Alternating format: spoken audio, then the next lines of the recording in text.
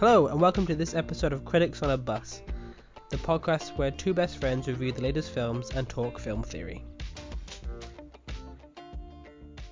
Welcome to a new episode of Critics on a Bus. How are you doing, Paul? The only thing I've ever answered to that is wonderfully. I feel like that needs to become just like a standard feature of the episode. So I'm doing wonderfully, Cameron. How are you? I'm doing great, thank you. This is actually our first actual review of the year. It is. It is, and what a way to start off the year, frankly. Ooh. What are we reviewing today? We are reviewing 1917. I mean, if you are listening to this, then you have probably heard inflated reviews of this. You've probably had people recommend it to you. This film is getting a lot of hype, and we will see whether or not it deserves that hype. Yes, indeed. Before we get into anything, we do want to explain we've got a new podcast structure for 2020 in the fact that the first 10 or so minutes of every episode will be a spoiler-free review of general impressions of the film. After that, we will then carry on with our normal in-depth and very insightful reviews of the films that we watch. So from now on, the first 10 minutes of every episode will be spoiler-free, so do listen out for that. And there will be a little bus bell, ding ding, that will tell you when spoilers are happening. So listen out if you want to avoid spoilers. So without further ado, let's enter the spoiler-free zone. Do you want me to give a quick summary of the film? Yes. Okay. So 1917 is set in the year 1917. Of course, this is well into World War I for all the history buffs. And it is directed by Sam Mendes, who you will have definitely, I would imagine, have seen Skyfall, which is one of the big things that he directed. Film got a lot of hype. And it is, as I understand it, based on stories that his granddad would tell him about World War I, and it's kind of broadly inspired by those. It's got a lot of very famous British actors in it, but also some lesser known ones. So the two main characters are played by George McKay and Dean Charles. It's a double-barreled name, Dean Charles Chapman. He was meant to go into show business, wasn't he? And it also has Colin Firth, Benedict Cumberbatch, Mark Strong, Richard Madden, lots of names that you might know, Andrew Scott. And it follows some soldiers as they go to deliver an urgent message to another group of soldiers who are about to initiate an attack, but apparently this is not a very good idea, and so they have to travel very, very far in a very short space of time in order to relay this message. This much you should all know from the trailers, so if that isn't spoiler free for you, then my humble apologies. But yeah, that is what the film is about. So Cameron, just tell me how you feel about this film. I first really got the hype for this film was watching a Facebook featurette, which I've previously shared with a lot of people, because Sam Mendes did something which I love as a technical piece of art, in that the film is meant to be shot as a singular piece of camera work. Mm-hmm. And they pull off something magnificent in this film. They achieve their goal in pulling off this single kind of shot. And I was kind of anticipating, okay, where's the cut obviously going to happen? There's like one real noticeable cut, and that's about it. And the film is shockingly stunning in terms of the technical artistry of that film is just outstanding. The way that it's staged and filmed and plays out, I don't think I've seen a film like it in a long time. No, big shout out to Roger Deakins, who did this cinematography. Yeah. Famous for having had more Oscar nominations probably than anyone else ever. I think he's had 14 or 15. Oh.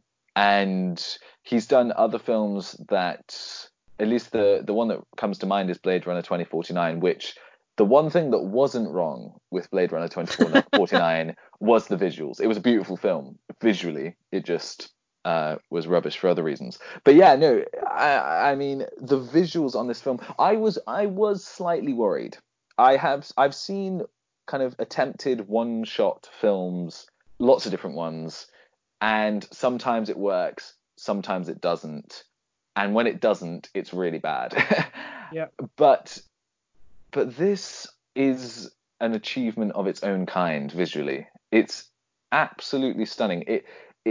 It has this authenticity to the whole thing, but also it's the way that it changes from certain types of framing, from kind of like wider shots to kind of going in right into the face of someone, to then like capturing movement.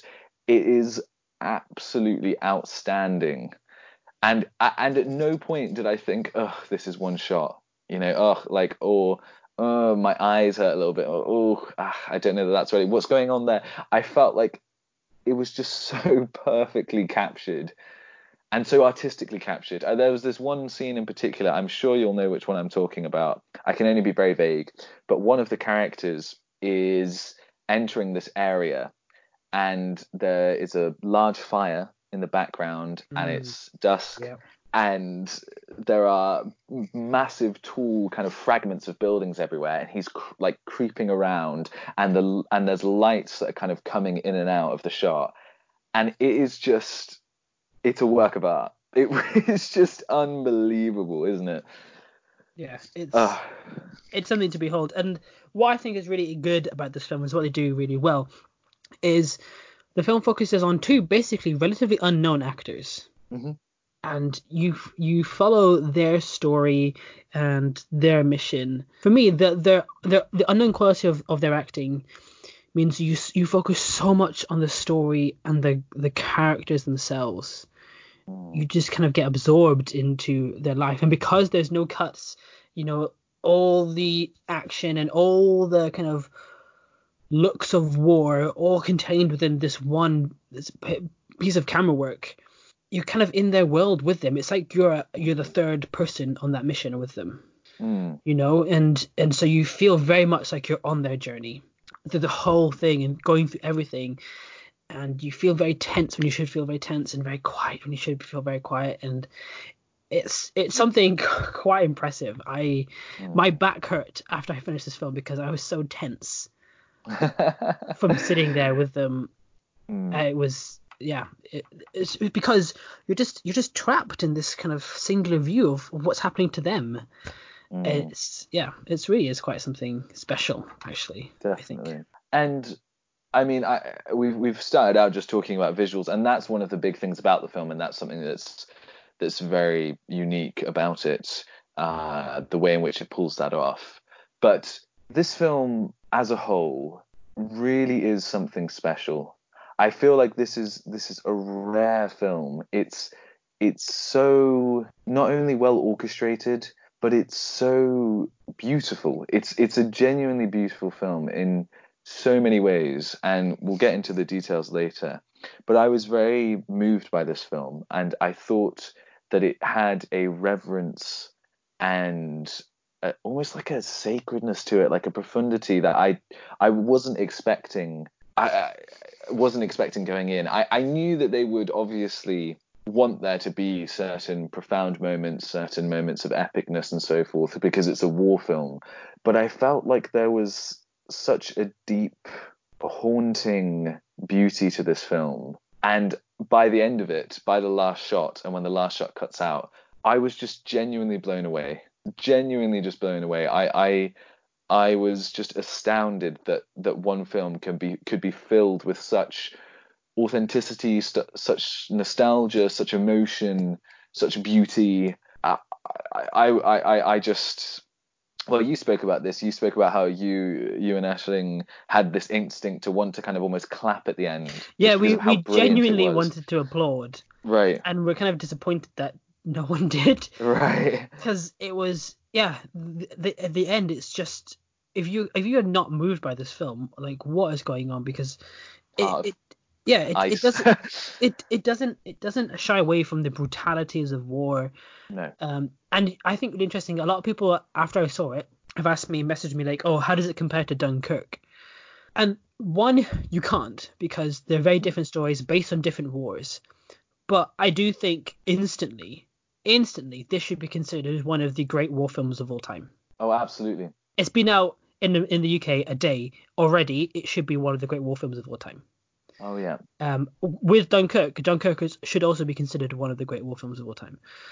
And yeah, that is. I hope Well, that. let's. Well, this can come up later, but maybe this can be our final point because, of course, that inevitably there might be comparisons to Dunkirk. I was thinking about this as I was walking today, and I thought to myself, in all genuineness, I just consider them to be different entities Yeah, absolutely. because it's a completely different style of storytelling, a different war, a very different situation. Yes, there are comparisons. Yes, they're war films. Yes, they are attempting to be profound, and yes, they are moving.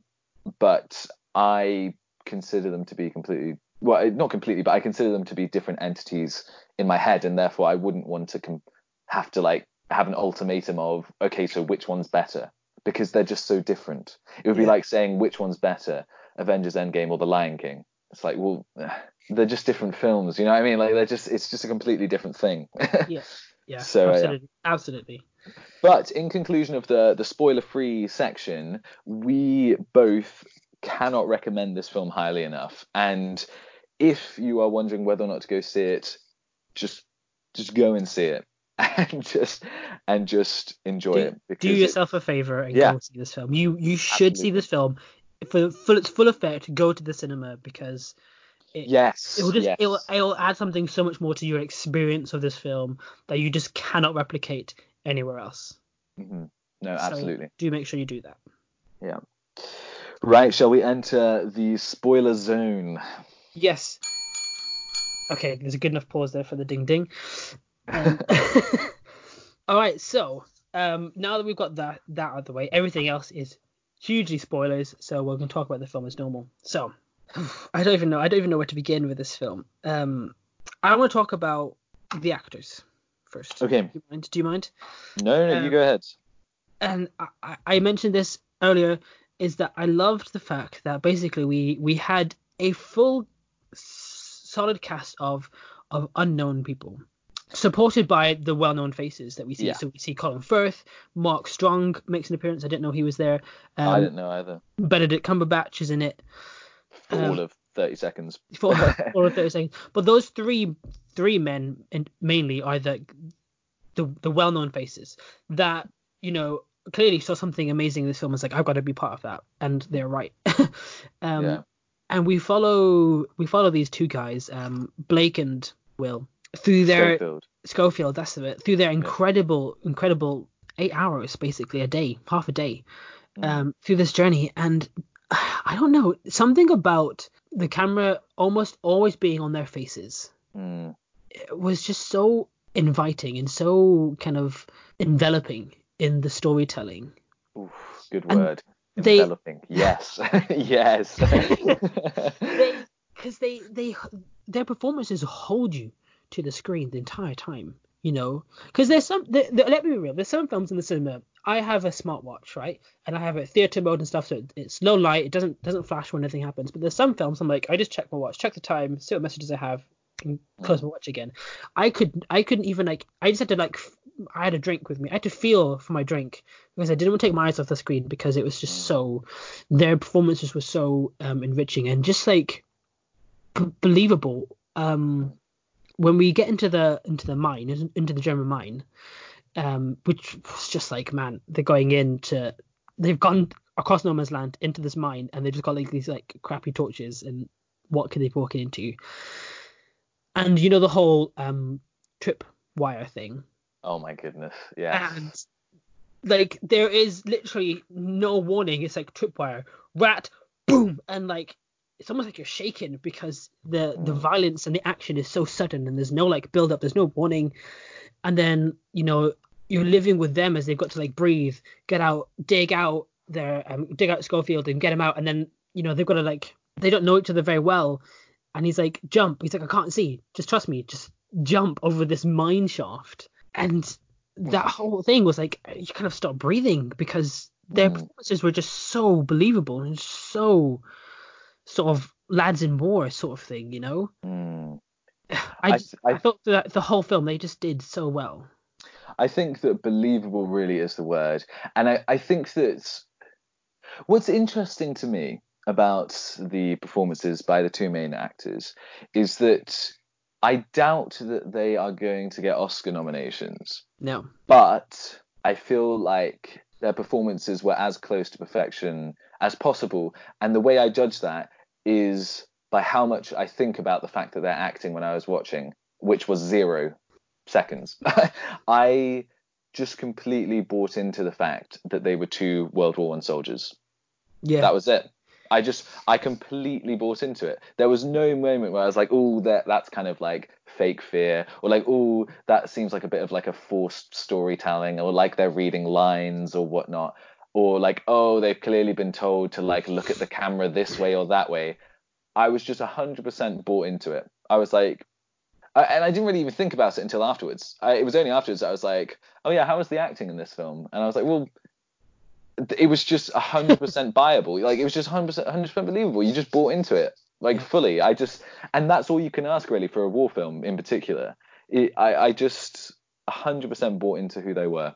Yeah. And like No issues. even from the beginning when like you basically just watch them walk for like 10 minutes Yeah, yeah. through a trench, and like the way like they kind of run after each other a little bit and like tell stories and joke and like are questions, and like Schofield is like, we can't go over the top, he's like, we gotta go, and he's just like pushing people out the way, and they instantly have these personalities. Instantly one is more like one is like eager to go and do it and get it done for his brother, and it's just like just that is enough to be like, it's like who they are. It is very much like you're that third person with them, and that Blake is kind of walking Schofield, and then you up and go, come on guys, we got to go to see the general.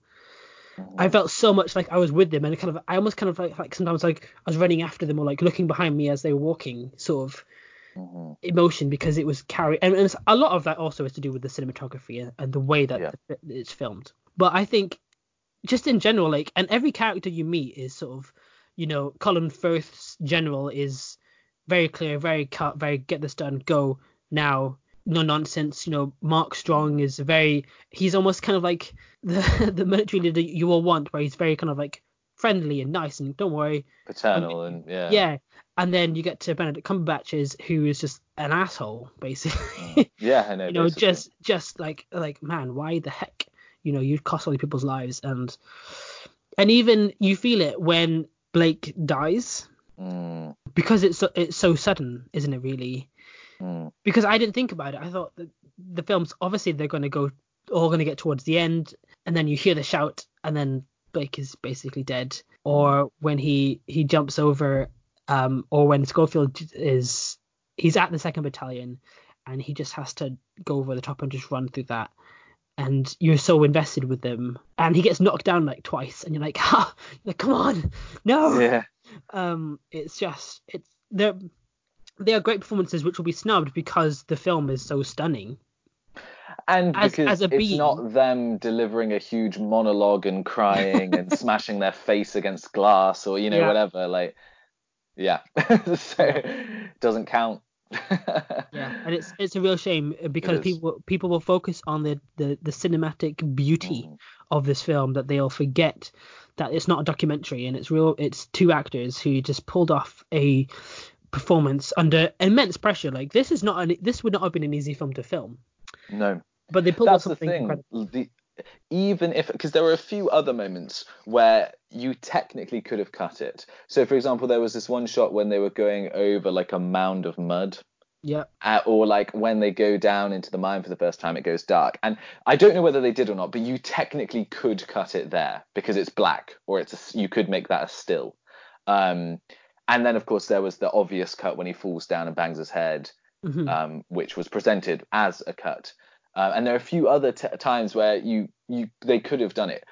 Even if that is the case, the takes would have been ridiculously long, like well above average long. And so they would have had to memorize not only the lines, but the movements, exactly where they were walking, how they're walking, when they were slipping, when they were jumping, when they were crouching.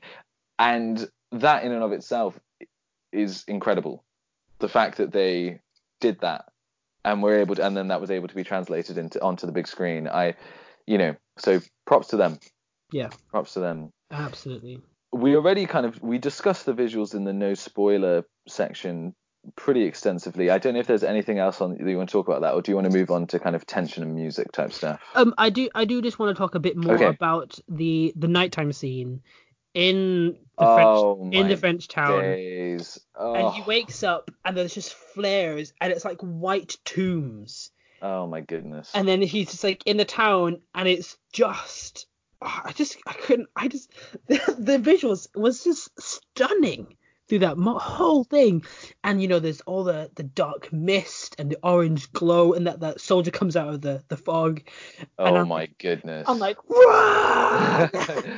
And just that whole thing, that whole scene was just stunning. Was just with the flares and the bright bursts of light and that kind of orange hue undertoning the whole thing. And then once he gets out from the little French girl's hidey hole, and he's there like just running through the town as he's getting shot at by people, and that whole scene, and just the way it just felt so visceral. And it just looked an incredible location. When I was watching it, I so many moments throughout that I was like, you could pause this at any time and have an almost iconic film poster on your hands. Like, Yeah. it was, but there was a certain iconic element to it in terms of, and normally you reserve the word iconic for something that has happened and then matured and marinated over multiple years, and then people are like, that's really iconic, like when Darth Vader tells Luke that he's his father and whatnot, like, that's like a really iconic moment. But I was like, this is verging on iconic already. Like the visuals in this, the color, the perspective, the buildings. There was that one. The time that I really thought it was, there was this one particular shot when he was holding his gun out and he was looking to the left, and then there was a poster, I think, for like Cirque du something, like a circus, a French circus, and the way that the light was and the way it was, like, that was just meant to be a film poster. And I hope that in 20 years, 30 years time, when there's some university students or whatnot who want a retro film poster and it's available, and they want to have it on their wall, that it will be of 1917 and it will be that shot of him with the poster or whatever. Like, it was staggeringly beautiful. Yeah. But haunting and scary and nerve-wracking at the same time. That whole scene and the whole film, there was this beauty to it, but it was like a sad beauty. It was like a tense beauty. I just could. It's just astounding. It I'm was something blown to away. behold. Something to It really behold. was. It really was. Even that scene, the visuals of, like, when he goes over the top at the very final scene, and they call the first wave to go over, and he's running, and there's explosions, and there's hundreds of guys just like pouring over the side, and he's just I've actually been told, and I've seen the clips, just run full pelt, just run straight, and if you get knocked down, get up again and keep going, and just keep going and keep going, and just even that. And as it kind of almost kind of zooms out, and you just see this men just pouring out onto the field and just dropping and dying instantly. And it's just what I love in the visuals of this film is they don't shy away from the brutality and reality of the war. Yes. If he gets cut and he puts his hand in the body, that moment, but and like horses that have the bodies floating in the water that are bloated, and but yeah. Sorry, you can finish that thought. I just love that they don't shy away from the war. Is horrendous. But I feel like this couldn't have been more perfect in that aspect, in that it wasn't a Quentin Tarantino movie, so it wasn't delighting in the violence, or it wasn't kind of stylistically gory, and also it wasn't like, this is how brutal war is, and that's the point, and so let us show you a rotting, maggoty something and hold that shot for 30 seconds until you want to throw up. It was just probably as it would have been for a soldier. You go through, you see some pretty disgusting stuff, and you want to avert your eyes and you move on. but it's there and it's Yeah. disgusting, and you cut yourself and your friend is stabbed and there's blood pouring out of his body, but it wasn't meant to be this sort of like to add like stylistic flair to the film or anything. It just felt very, very real. Yeah. It was like it just added a layer of authenticity that wouldn't have been there if it were a 12 and you didn't see any blood or any rotting carcasses, because they would have been there in real life. So, you know, I just felt like I hate to talk about the perfection of this film too much, but there's nothing I would have changed about that aspect of the film. I feel like it was there, it was brilliant, and well, not brilliant, but it was just how it should have been. Yeah, it was. There you go. Yeah, it was just on point. Yeah. On point. Speaking of on point, let's go to the music. And just tension and how it. Just yeah. You've already spoken about the fact that your back was hurting by the end of this film, and something that this film does so well, and this is where I think there is comparability with Dunkirk here, is that it keeps you on edge throughout the whole film. You forget to breathe. You genuinely forget to breathe. Yeah. Because there is no moment when you feel like the characters are not at risk. And the moment that really, really kind of got that across to me was when the Blake and Schofield were walking along, and Blake was giving this long he was telling this long story about the blossoming white flowers. Mm-hmm. And I was trying to listen to the story, but the music and the situation, I was like half listening, but also like, what's gonna no, what's gonna happen? Where's the German? Where's the German? Yeah, where's the German? Where's the like, German? Where's the explosion? Where's the mine? Where's the tripwire? You know what I mean? Like, yeah. And the music, it did it in a slightly more subtle way than Dunkirk, I felt. And I'm not saying that's better or worse. Yeah. I felt like it was a bit more subtle. But yeah. I did notice similarities. There were some times when like music was very much like a clock. Right. Yeah. There was sometimes a very like kind of almost influenced sections, especially near the end, as you get closer and closer to the wave going over. It got very kind of clocky. Yeah. You know, as the countdown sort of motif. Yeah. But it really just contributed to that overall feeling of unrelenting tension. Which again is how it would have been to have been a soldier walking through all these dangerous territories in World War One. You know, anything can pop out. You just, yeah. Even that moment of a poor wayfaring stranger. Mm. And like, you've come from this incredible, intense running scene through through the dawning French town into the water, where he basically died at one point and came back to life. Yeah. And then he just has this moment where he just listens to this soldier just sing The Poor Wayfaring Stranger, and it's so somber and beautiful. It's almost like the film is just taking a little breath before the last little bit, you know, and you feel like, oh, and you just listen, and you can just imagine people crying at that moment in real life and in the cinema, just you know, mothers crying at the thought of their sons at war, or fathers crying at the thought of their sons and daughters at war. It was just like so kind of quiet and beautiful, and it also mirrors here that he is a stranger to the 2nd Battalion. He's poor wayfaring stranger, I guess.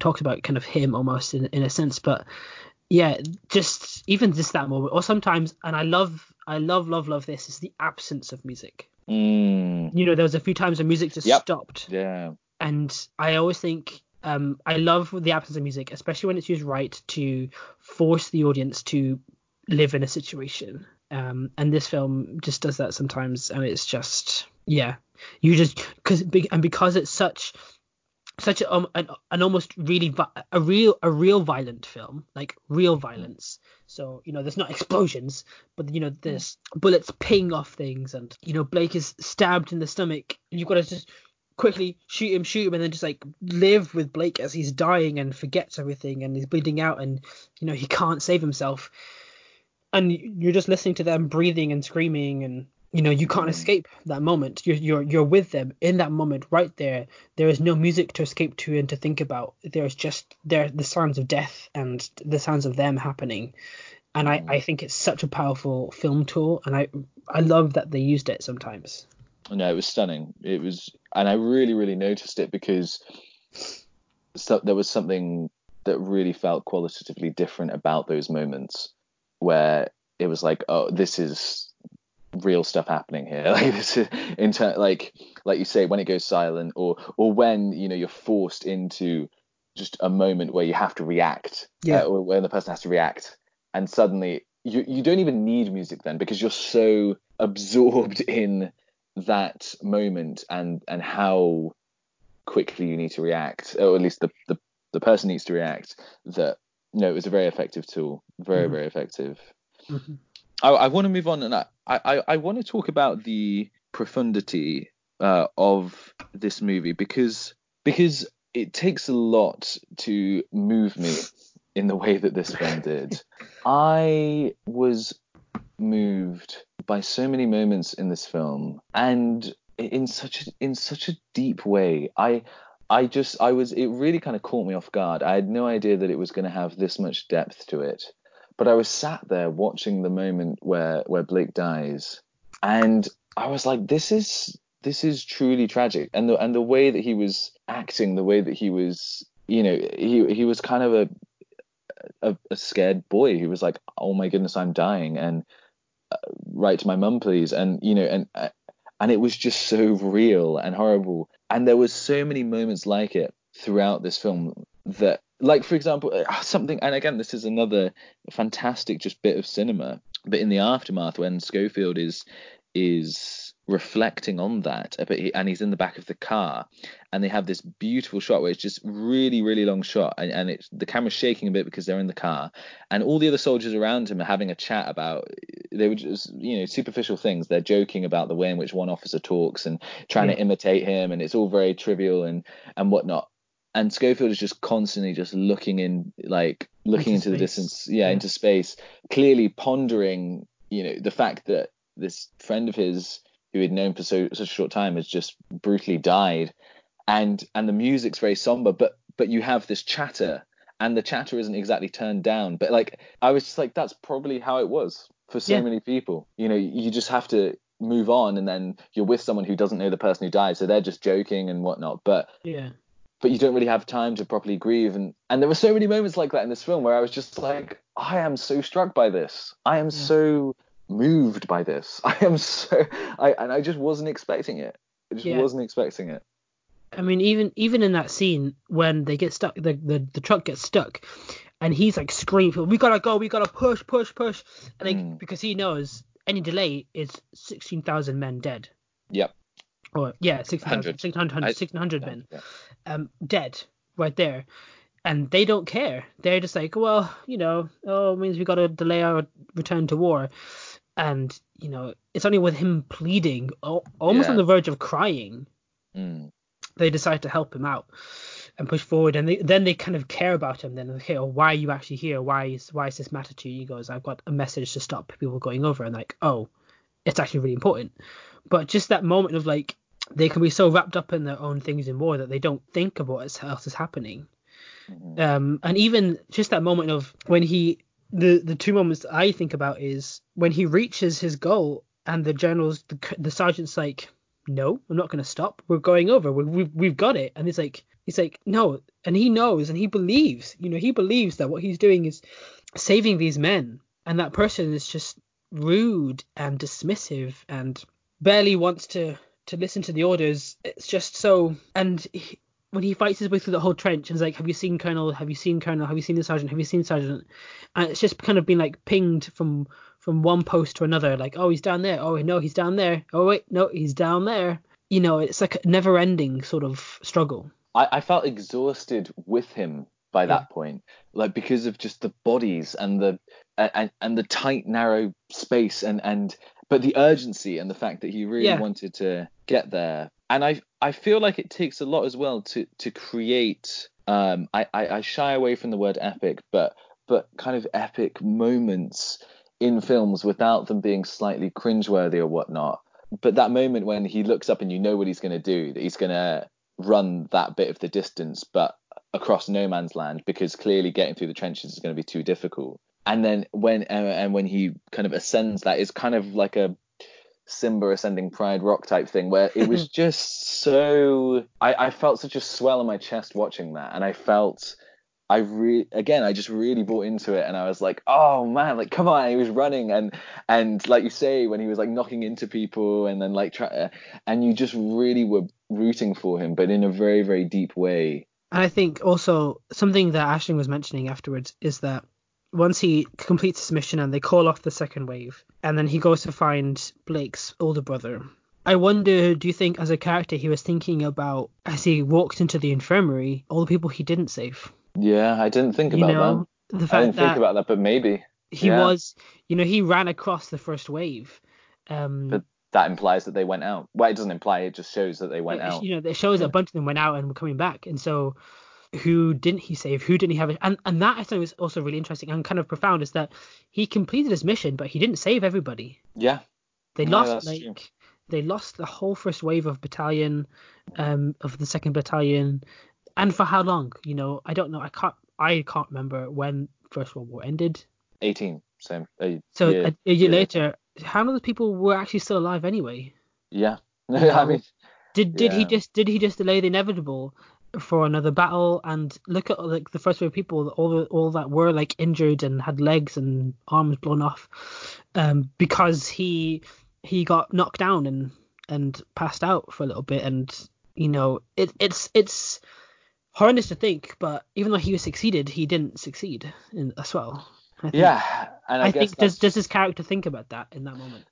you know, I didn't think about that when I was watching it, but now that I reflect on the way in which he was walking around and the way in which it was a very kind of ponderous, slow scene when he, well, not, but it wasn't, but because he was calling out for like Blake and whatnot, but Yeah. he clearly was looking at, the infirmary and seeing that there was still immense suffering, even though he had called off the attack. And that leads neatly into the next point, but I just want to add something else though on profundity because because yeah, but when he then meets Blake's older brother. Uh, Again, I felt like Richard Madden did a really good job of, because you could see obviously he was immensely emotional that his younger brother had died, but he was trying to keep it together, and he was still kind of standing up straight, Yeah. and he was just like taking it, and kind of you could see that he wanted to just absolutely break down, but he had to get on with the job. You know what I mean? And again, that moment really got me. That really got to me. The fact that his younger brother, just found out that his younger brother had died, but also there were people coming in who were on the brink of death who needed to be seen, and he was in charge of making sure that everyone was getting in the right place, and just got to get on with it. Yeah. And oh, that got me. As well as then the very, very last moment when Schofield is walking out, and again the beauty of it, the sunrise and the Sits by a tree. sit by the tree, and then takes out his tin, which you've been drawn to kind of subtly throughout the film. Yeah. You've been aware that it's there, and then you see the pictures and the message. Oh, again, that moment as well, and the way the music was swelling and everything, I just was so deeply affected by this film. It really was something, and something emotional, something so kind of moving. Yeah. Do you know what?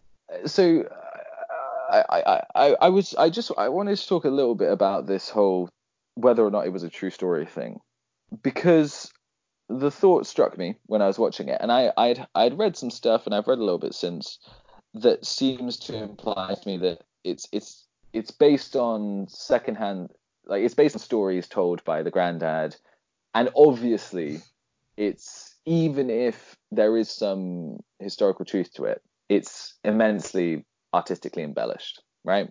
And I was thinking about that while I was watching the film, and I was like, do you know what? I really don't care if this is strictly true or not. I Yeah. really don't, because the point isn't how historically accurate it is. The point is that there were people who, for a cause that has, that ensured freedom and happiness for their respective countries and the people that they loved, went and put their lives in peril and died and suffered and were injured and everything. And all of this was immensely brave. And I was thinking about that in particular when he was running across the trench. I was like, there was a part of me that initially kind of went, well, obviously this is very dramatic, and the fact that he arrived right now, and I was like, well, clearly, historically, it probably didn't happen this way. But I was like, but you know what? There are hundreds of thousands of stories of people doing things at this level of bravery in the wars. So I don't care, because what I'm celebrating here when I'm watching this is how brave these individuals were, and how noble they were in doing what they did. And that's, in that sense, it is true. You know what I mean? It's true to the people who fought in the war. So I don't know if you had any strong thoughts on that, but that was the thought that really kind of struck me. My only real thought is that it's probably a lot of true stories in one. Yeah. And yeah, so it's maybe, yeah. not just showing just one characters, it's showing the bravery of 10 different smaller missions or different portrayals in one. So Yeah. but it's very much like Dunkirk. Dunkirk is not meant. The reason you don't really know the name of the person in Dunkirk is because it's meant to be any soldier trying to get out of Dunkirk. Exactly.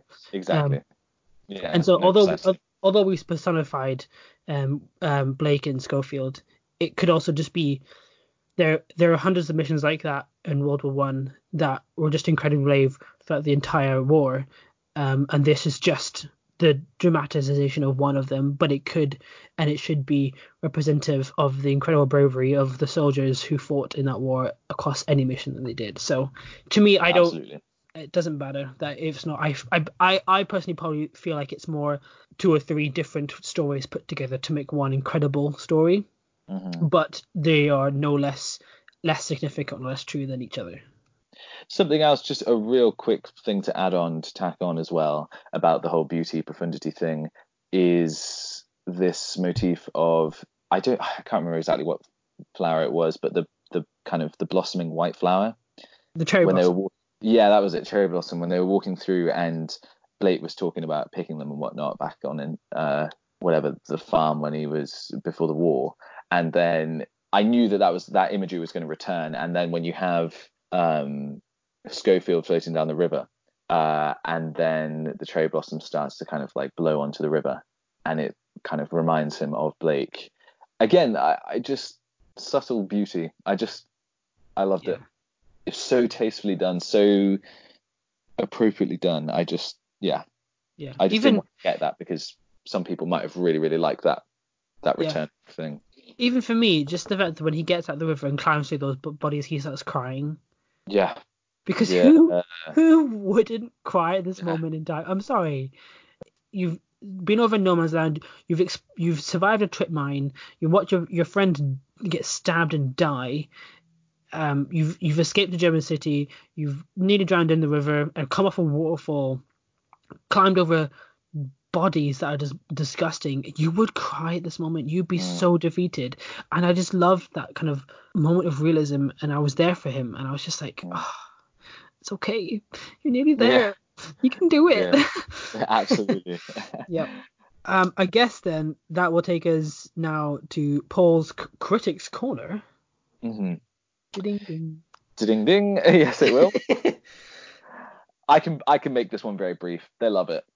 I all the critics love it. I mean, it's a 79 Metacritic, which, as Metacritics go, is very high, but that's based on, I think, over 50 Metacritic reviews. It's a 90% critics percentage on Rotten Tomatoes. It's a 92% audience score on Rotten Tomatoes. It's an 8.7 audience score on IMDb. I've seen a whole host of different reviewers and papers and whatnot that have given it their top thing, whichever that is, 5 stars, 10 out of 10, or whatever, 100. It's getting a lot of praise, and it should be. And it should be. I mean, I would. I mean, I haven't really actively sought them out, but I'm sure there are negative reviews of it, and those people are just wrong. They can just, they're just wrong. I can understand if you have a few qualms with it, and I didn't put this in the agenda, but I do have only one like nitpick, but that's it. I wonder if it's the same one that I have. I doubt it, but Well, do you want to do that? Okay, so yeah. Anyway, critics overwhelmingly positive. I've given you the scores. It's yeah, overwhelmingly positively reviewed. Okay, now let's go to the nitpicking corner. Do you want to start off? Do you want to tell me just It's one any thing. any It's issues? it's Okay. one thing. It's the fact that he didn't reload his weapon. Oh, I didn't even notice that. All right. That's it. That's the All only right. thing I have is that he should have Fair enough. reloaded when he was attacking the guy in the house. Okay. Fair enough. Yeah. Again, as someone who plays more video games than I do, you would know that know that better than I do. So I don't even really notice. But for me, literally, it's the tiniest of things. I feel it's really nothing. But so every time he would go to like the new kind of checkpoint, and there would be the new famous British actor. So it started off with Colin Firth, then like Colin Firth once he was like Mark Strong, Benedict Cumberbatch, Andrew Scott even, sorry, before all that, Moriarty, and Richard Madden. I was taken out of the film for just like a nanosecond, where I was like, oh look, it's Benedict Cumberbatch. And they almost did Benedict Cumberbatch kind of almost like a reveal, like it was like, ooh, it's Benedict Cumberbatch, like and it's the tiniest thing. I mean, it just and it was only so noticeable because of how absorbing the film was. And that's my only qualm. If they would have gotten not very well known actors for that part, for me, it would have just made it like a fraction of a hair's breadth better. But that's it. And it's minor. All it did was just for a second kind of take me out of the film a little bit and go, oh, look, it's Mark Strong. But then I was straight back in, and it was fine. But yeah, shall we summarize and give scores? Yes. I just want to summarize by saying that this is an incredible film. Mm-hmm. I think it is a cinematic art form that hasn't been done in a very long time and will take a mountain to repeat by anyone. Strongly acted, incredibly moving, well paced, tense, gripping, and I'll use the word again, enveloping film, and Absolutely. it thoroughly deserves all the hype and praise and awards that it is getting, because if this came out in 2019, this probably be the film of the decade, or close to. Yeah. It was just an exceptional film. Mm-hmm. Yeah. Again, I can only echo that sentiment. It was something special. It was a rare film that I was absolutely blown away by. Did you know that the estimated budget for it was 100 million? Wow. And that's believable, but just because of how authentic it was. Yeah. I was moved. I thought it was staggeringly beautiful. I think that it just deserves every accolade coming its way. I could not have been more. It was just one of those defining films. It was just what cinema was made to do. You know what I mean? Like it was beautiful and profound and scary and tense and just incredible in every way. And I have just that one minor qualm, but that's it. Scores. I have been deliberating over this one, because I have a tendency to be a little bit too black and white sometimes, in that if a film is bad, sometimes for me it's bad and therefore it's the worst film ever made ever, until that kind of wears off. And sometimes when a film is good, for me at least, it's good and it's the best film ever made and the best film I ever have seen or will see, until that kind of fades off and I get a little bit of perspective. But I've had time to disillusion myself from that, and I've had time to try and consider what could have been better about the film. I've had time to process my thoughts on the matter. And note that this doesn't mean perfection, but I feel like I can't give it anything other than a 10. Oh. Yeah. Personally, Oh. I'm gonna go there. I personally am gonna go there. Now, 10 out of 10 does not mean perfect. It does not mean, that there is not a single thing that couldn't be better about this film. But I feel like the depth of this film and the way in which it kind of affected me watching it, I want to go, or at least okay, I'm backing out now because of how big of a thing that is. But so if I were to put it in decimals, it would be between a 9.5 and a 10, straight out. And I'm tempted to just say 10. Okay, let me process that while you talk about your score. Do you know, I've been debating between 9 and 10 basically. Okay. Kind of because I don't think any film can ever be a 10. Yeah, apart from the Lord of the Rings trilogy, Apart but from the Lord of the Rings trilogy, that side. Purely because once you reach perfection, it's hard to ever emulate it, and so like. Okay, I'm gonna say like a bus, like a 9, but a bus ride that is just profoundly moving, even though it's just a bus ride. Like the best bus ride you can imagine. Like a bus ride where like you find 100 grand on the floor and then like it changes your life. Like, you know what I mean? I've been thinking. I'm hesitant. I could say a 10. There's just something inside me that wants to say the perfect 9. And again, Yeah. like it is the fanciest bus ever to go. It's, got soft, supple, velvet seats that recline fully, and that There's an it entire crew plays. of people attending to you, bringing Yeah, you whatever you want, it and plays, and you've filing your got nails. unlimited movies and all those sort of things. Yeah, I mean, 9.9, 9.8 maybe. Yeah. Like, it's just up there. Yeah. Um, Yeah, I think yeah, I'm gonna hold out because I feel like a 10 for me can only really be, well, it can't only, but I feel like a 10 for me almost definitionally has to be retrospective. So I feel like there are, like the Lord of the Rings trilogy, maybe just that, I don't know, maybe one or two others that I would consider saying no, a 10, but that's because of I can retrospectively recognize how brilliant they were in their time and for me personally and all of that. So maybe we can hold out on 10s for that.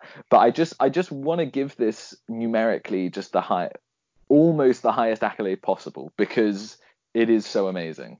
Yeah. Yeah. Yeah. Yeah. Yeah. Whew, we need to calm down after this podcast. There we go. We did it. Almost gave a 10 on our first review. Yeah. It'll be quite easy to guess what's in our top 10 this year, won't it? Yes, I would be very surprised if 10 movies outdid this to make it not come in the top 10. Yeah, I'd be surprised if one movie outdoes this to make it not one. Exactly. So Tenet has a lot to live up to. downhill from here, really. Yeah. So. Yeah. Well, thanks for listening. Yes, thank you very much. Don't forget to like us on Facebook and Instagram if you haven't already. Do check out our Instagram if you want to see more behind the scenes stuff and a bit more of us going to the cinema and stuff. And don't forget to leave us a review. Facebook, Apple, Google, whatever. Leave us a review. We'd love to know. But if there's nothing else, we'll see you next time. See you next time. Thanks for listening. Don't forget to check us out on Facebook and Instagram. We'll see you next time.